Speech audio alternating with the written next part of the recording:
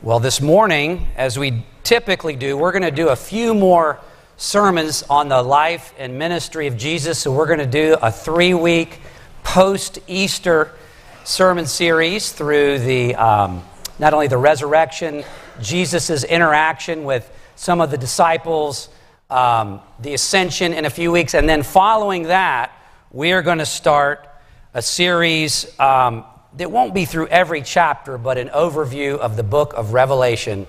So put on your seatbelts and get ready for that. Well, a few weeks ago, the Barna Group is a research organization.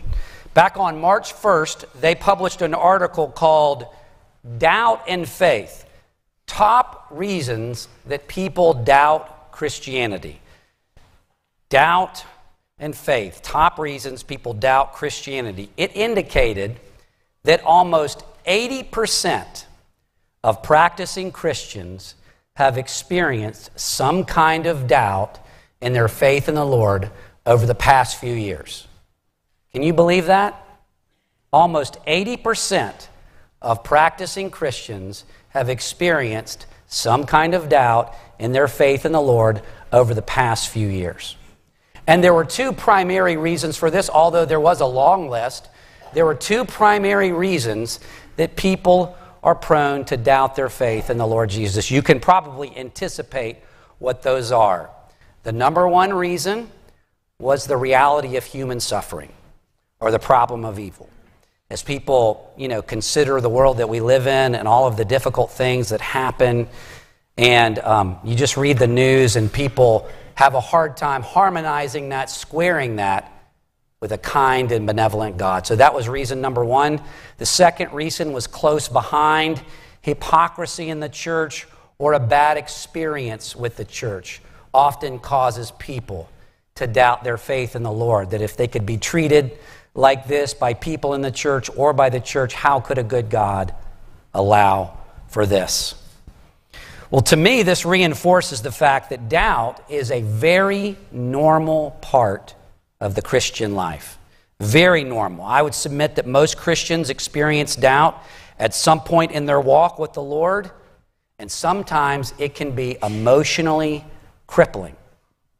There are few things that can cause people such angst, such heartache, such confusion as when they are potentially doubting whether or not the gospel is true, whether or not the faith that they've enjoyed for years is actually real. Well, I find it very encouraging to read that even the disciples of the Lord Jesus struggled with doubt. Even one of the most famous people in the New Testament, John the Baptist. Do you remember what Jesus said about John the Baptist? How did Jesus describe John the Baptist? How significant was John the Baptist? Do you remember what he said about John the Baptist? He's the greatest man born among women. And John the Baptist, you remember when he was languishing in Herod's prison? Do you remember what he did? He sent his disciples to go see Jesus, and what was the question that the disciples were given John's to ask Jesus? Do you remember that? Are you the one, or should we be looking for another? Why did he ask that? Why was he questioning that? Because he was languishing in prison. It didn't seem to make sense. If Jesus was the Messiah, why John the Baptist would be suffering in prison? Well, John the Baptist wasn't the only one. We know that Peter struggled with his faith at points, and also Thomas, the Apostle Thomas, struggled with faith, struggled with doubt. And Thomas's story, Thomas's approach is comforting to me. I can resonate with what Thomas grappled with, what he thought about, how he dealt with that, and perhaps you can too. Perhaps you're struggling with doubt today. Christians all over the world last week celebrated the culmination of the Christian faith, the resurrection of Jesus Christ. Perhaps you're at a point where you're not sure that that's true, or maybe you're having a doubt, maybe you're having a Thomas-like moment. If so, this text is for you. Please stand for the reading of God's Word. John chapter 20, verses 24 through 31. Remember, beloved, these are the very written words of God written for you and written for me.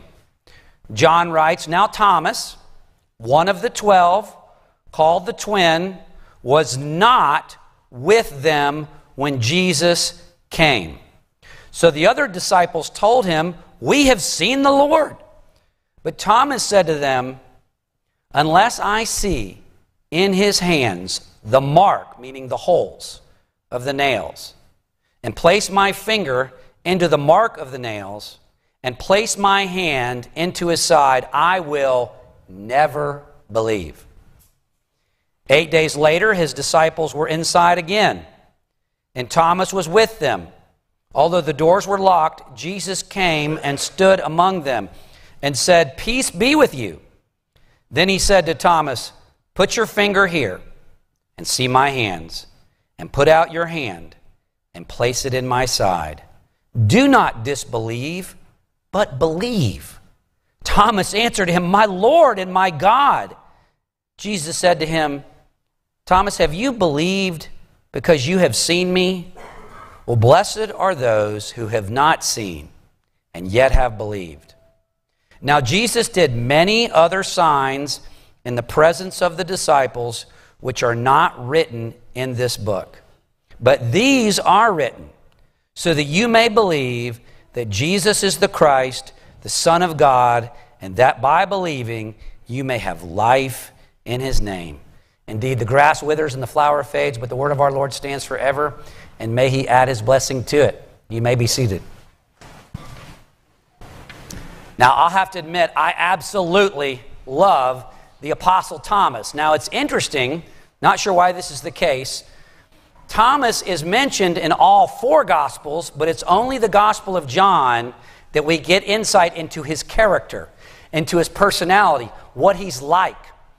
John mentions him on 3 different occasions, reactions to the Lord Jesus that Thomas has that lets us know more about who he is. In many ways, he reminds me of Peter. He can be impulsive. He can be direct. He can be transparent. He can be a little pessimistic, like I can be. So I really resonate and relate to Thomas. Okay, so let's set the scene, and then we're going to go back and briefly explore 2 of his interactions with Jesus that kind of explain what happened in John 20. But the events of today's passage, okay, it's a week after the resurrection of the Lord Jesus, and Jesus appears and has a special message to Thomas. But before we jump into our text, let's go back to John chapters 10 and 11. In John chapter 10, Jesus is in Jerusalem for one of the festivals. He's doing some teaching. I would say the intensity in Jesus' public ministry is ratcheting up. The religious officials are there, and they have one question for Jesus. They're tired of his, what they perceived to be kind of his opaqueness with respect to who he was, and so they put it to him straight. Do you remember what they asked him? Are you the Christ? If so, come out with it. Jesus responds in John chapter 10 by actually going one up on them. Do you remember what Jesus said that enraged the religious officials? In John 10, he goes beyond identifying himself as the Christ. He said the famous words, I and the Father are what? Are one. Do you remember how the religious officials responded when Jesus said, I and the Father are one? What did they try to do? They tried to stone him. They understood and perceived he had committed in their minds a blasphemy. Why? Because he basically called himself Yahweh God Almighty. I and the Father are one. They tried to stone him. They picked up stones to stone him. Somehow, Jesus and the disciples got away.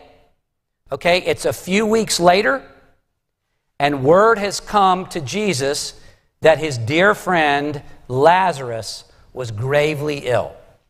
Okay, and Jesus decides to wait for a couple days, and then he says, we're going to go to him. Do you remember where Lazarus was from? He's from Bethany, which is right beside Jerusalem, okay? And one of the disciples said to the Lord Jesus, "Are you serious?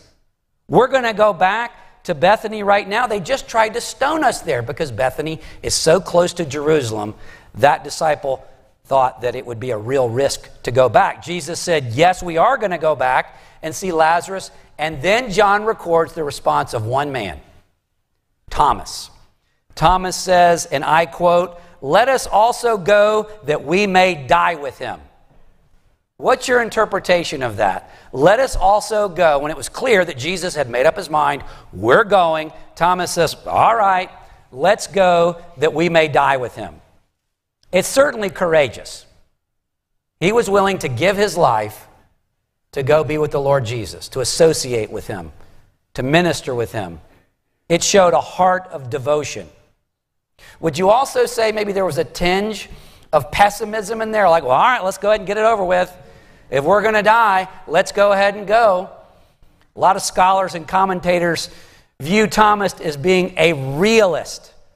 A pessimist, he's like I think he thought it was miraculous that they escaped just a few weeks before. To go back into the lion's den was crazy, but we'll go and we'll die with him. That's our first exposure to the personality of Thomas. Then go a few chapters later, John chapter 14. Jesus is teaching this famous passage, and he says, "In my Father's house are" what? "Are many rooms. Would I have told you this if that wasn't the case?" And then he also says, "And you know the way that I'm going." Okay, to where I'm going. Only one disciple responds there. Who is it? It's Thomas. And he says, "We don't know where you're going, so how can we know the way?"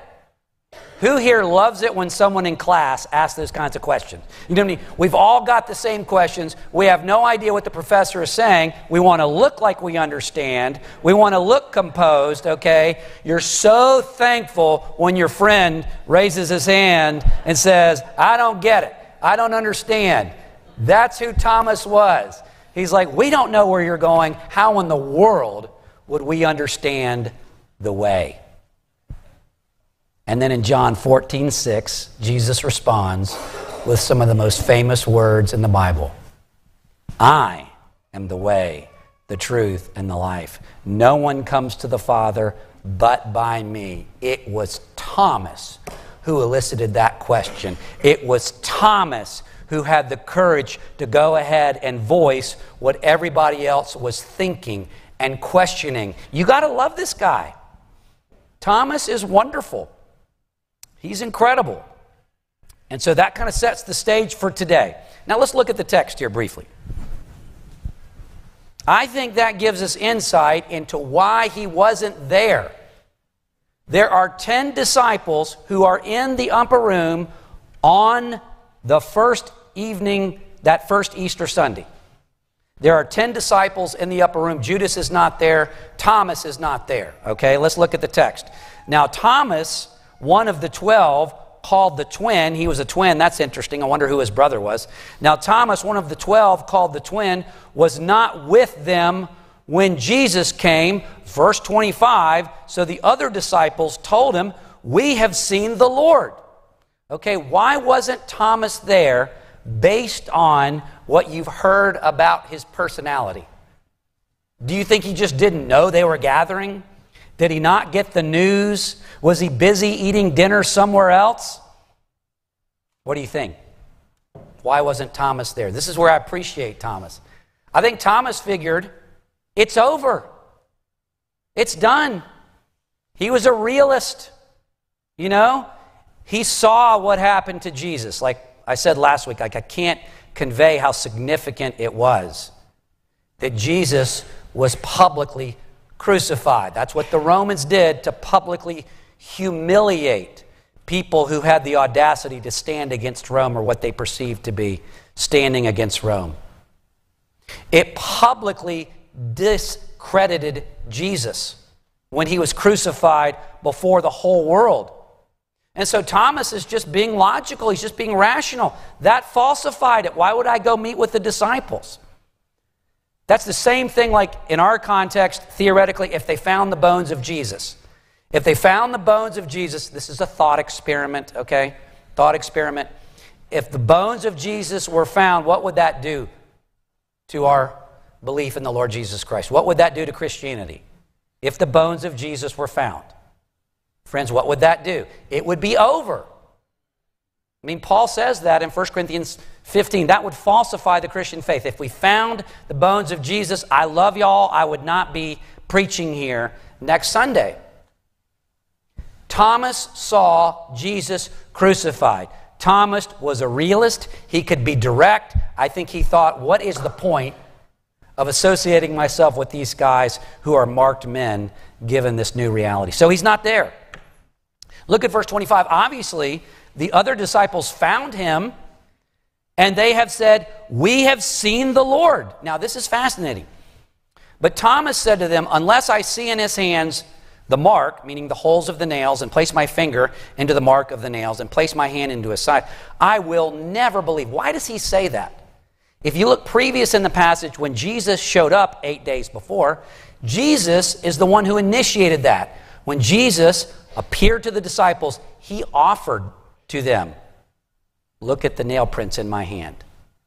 Look at the wound in my side. Jesus is the one who offered confirmatory evidence that he was, in fact, the risen Lord. They had told that to Thomas, and that's why Thomas said, unless I have that same experience, I will never believe. 8 days later, he gets it confirmed. Look with me at verses 26 through 29. 8 days later, his disciples were inside again. See, Thomas is there now, even though he's, doubting, he's a realist. I think the entire group telling him what they saw, okay, now he's back. He's going to check for himself. Thomas was with them this time in verse 26. Although the doors were locked, Jesus came and stood among them and said, peace be with you. Then he said to Thomas, put your finger here and see my hands, and put out your hand and place it in my side. Do not disbelieve, but believe. Thomas answered him, my Lord and my God. He views him now as God Almighty. Jesus said to him, have you believed because you have seen me? Blessed are those who have not seen and yet have believed. And then look at verse 30 and 31. Look at the way that the Lord Jesus accommodates his people and how John communicates this. See, he knew that people were going to doubt and people were going to question. And Jesus knew that he wasn't going to physically manifest himself to people after that initial apostolic age. Blessed are those who don't see me in my resurrected body and still believe. Verse 30, Jesus did many other signs in the presence of his disciples, which are not written in this book. But these are written so that you may believe that Jesus is the Christ, the Son of God, and that by believing you may have life in his name. And so I want to make 5 observations based on this.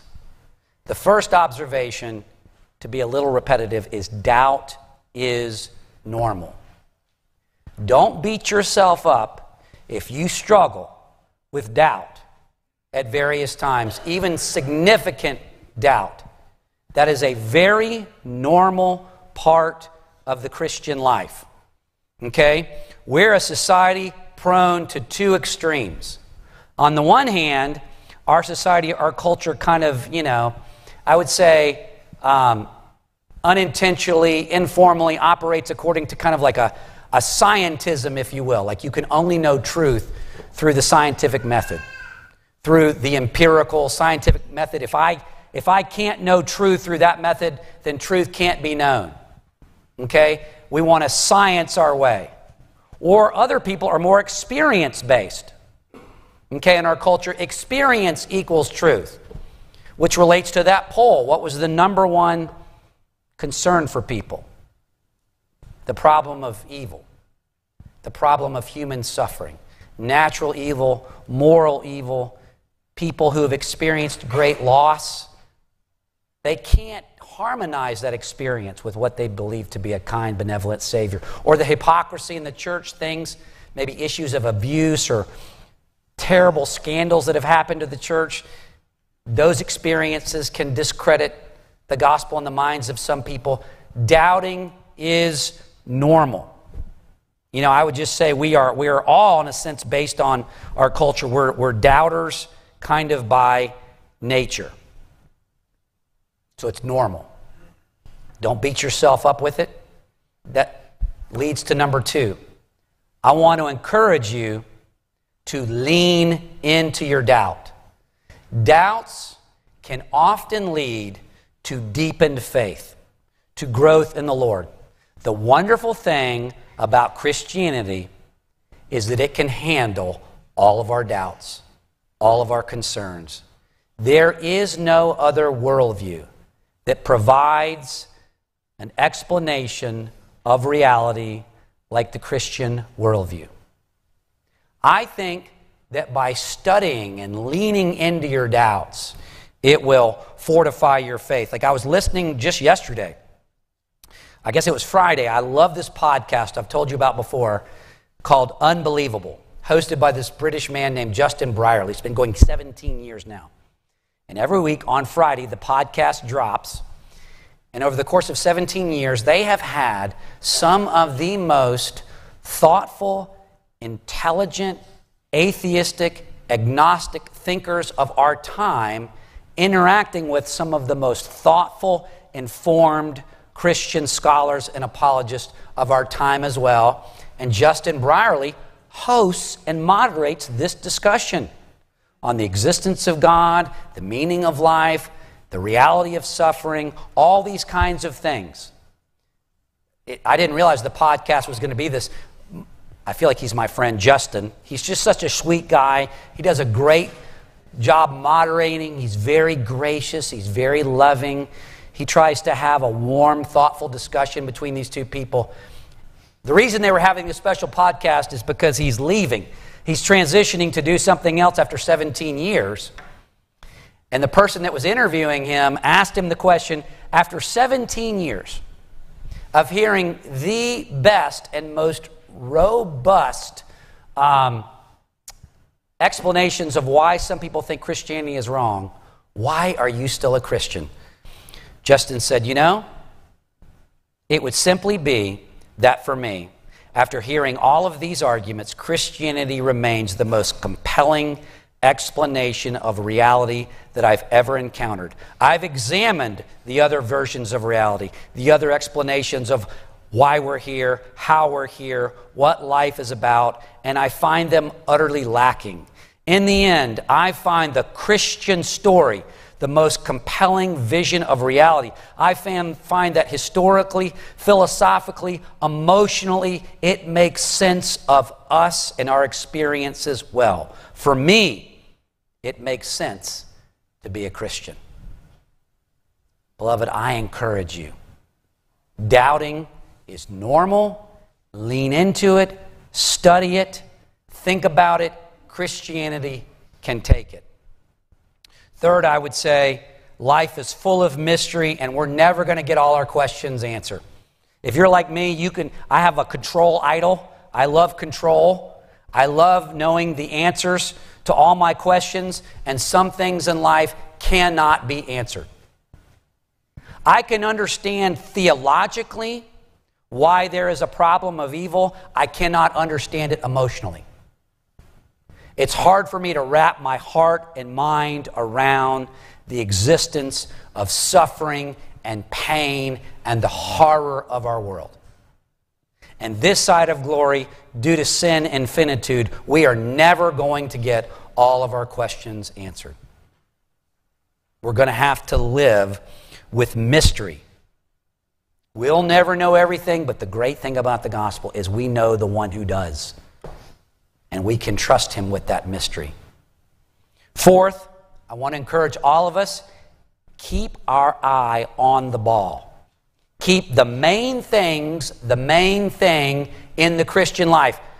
People get divided, concerned over young earth, old earth, evolution, inerrancy, all these other things. People are presented with maybe Bible contradictions that they can't reconcile. What do we do with that? If the Bible is wrong here, does that mean the whole thing is wrong? Oftentimes people operate to what I according to what I would call an all or nothing fallacy.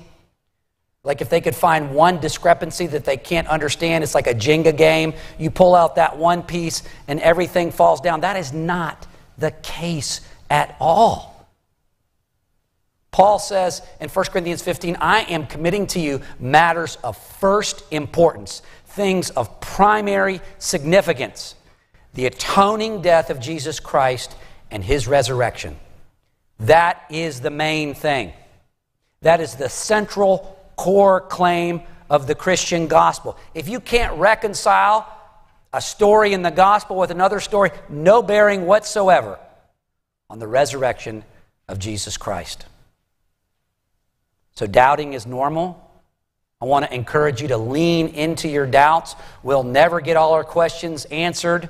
Okay? There is mystery in the Christian life. Make the main things the main thing. And last but not least, look at how the Lord Jesus dealt with people who doubted. Look at how the Lord Jesus accommodated himself to Thomas. Jesus corrected Thomas, to be sure, but he did it in a gracious and compassionate way. Look with me again at verses 26 through 28. 8 days later, his disciples were inside again, and Thomas was with them. He's there now. Although the doors were locked, Jesus, in this glorified form, he's able to just come in. And he stood among them, and he said, "Peace be with you." First thing he does, he said to Thomas, he didn't reject him, he didn't humiliate him, he did not turn him away. What does he do? He said, "Thomas, put your finger here. I'm going to do for you what I did for the others. Put your finger here. See my hands, and put out your hand, and place it in my side. Do not disbelieve, Thomas, but believe." And Thomas did. He answers, "My Lord and my God." Jesus said to him, "Thomas, have you believed because you have seen me? Blessed are those at Providence Presbyterian Church and Christians all over the world who have not seen me and yet have believed." A few weeks later, the Lord Jesus Christ poured out the Holy Spirit on his church, giving people hearts to believe, hearts to understand. Beloved, what did the Lord say in the Old Testament? He said, "Seek me," and what? "And you will find me when you seek me with what? All of your heart. I will be found by you, says the Lord." Take all your doubts, all your concerns, all your questions to the person of the Lord Jesus Christ. He's a real person. He's our resurrected Lord. As we've already heard, he loves you. He cares for you. He understands. He will accommodate you. He can handle your tough questions. Draw near to him, the Lord Jesus, and he will draw near to you. Pray with me. Our gracious God and Father, we do thank you for this wonderful account of what happened after that first Easter Sunday. Father, we thank you for the ways in which the physical, bodily resurrection of the Lord Jesus Christ transformed the lives of his disciple and then transformed the entire world. Heavenly Father, if we're honest, we have to admit we can definitely relate to not only John the Baptist, Peter, but the Apostle Thomas, sometimes known as Doubting Thomas. We resonate with this, we get this, we can relate to his questions, we can relate to his doubt as we have laid awake at night, at times wondering, is it really true? Is Jesus really the Christ? Is he really the Son of God? Was he really born of a virgin? Was he really raised from the dead? Is the gospel really true? Lord, we thank you that you have compassion when we doubt, when we question. Father, give us the strength to bring our questions to you. Holy Spirit of the living God, grow us and fill us, encourage us, give us sharp and keen minds to know how to address these questions. Give us insight and direction into how to answer them. As Chris Coleman said before, help us to always go back to the person and work of the Lord Jesus Christ. Help us to believe so that we can then understand. We pray this in the matchless name of Jesus. Amen and amen.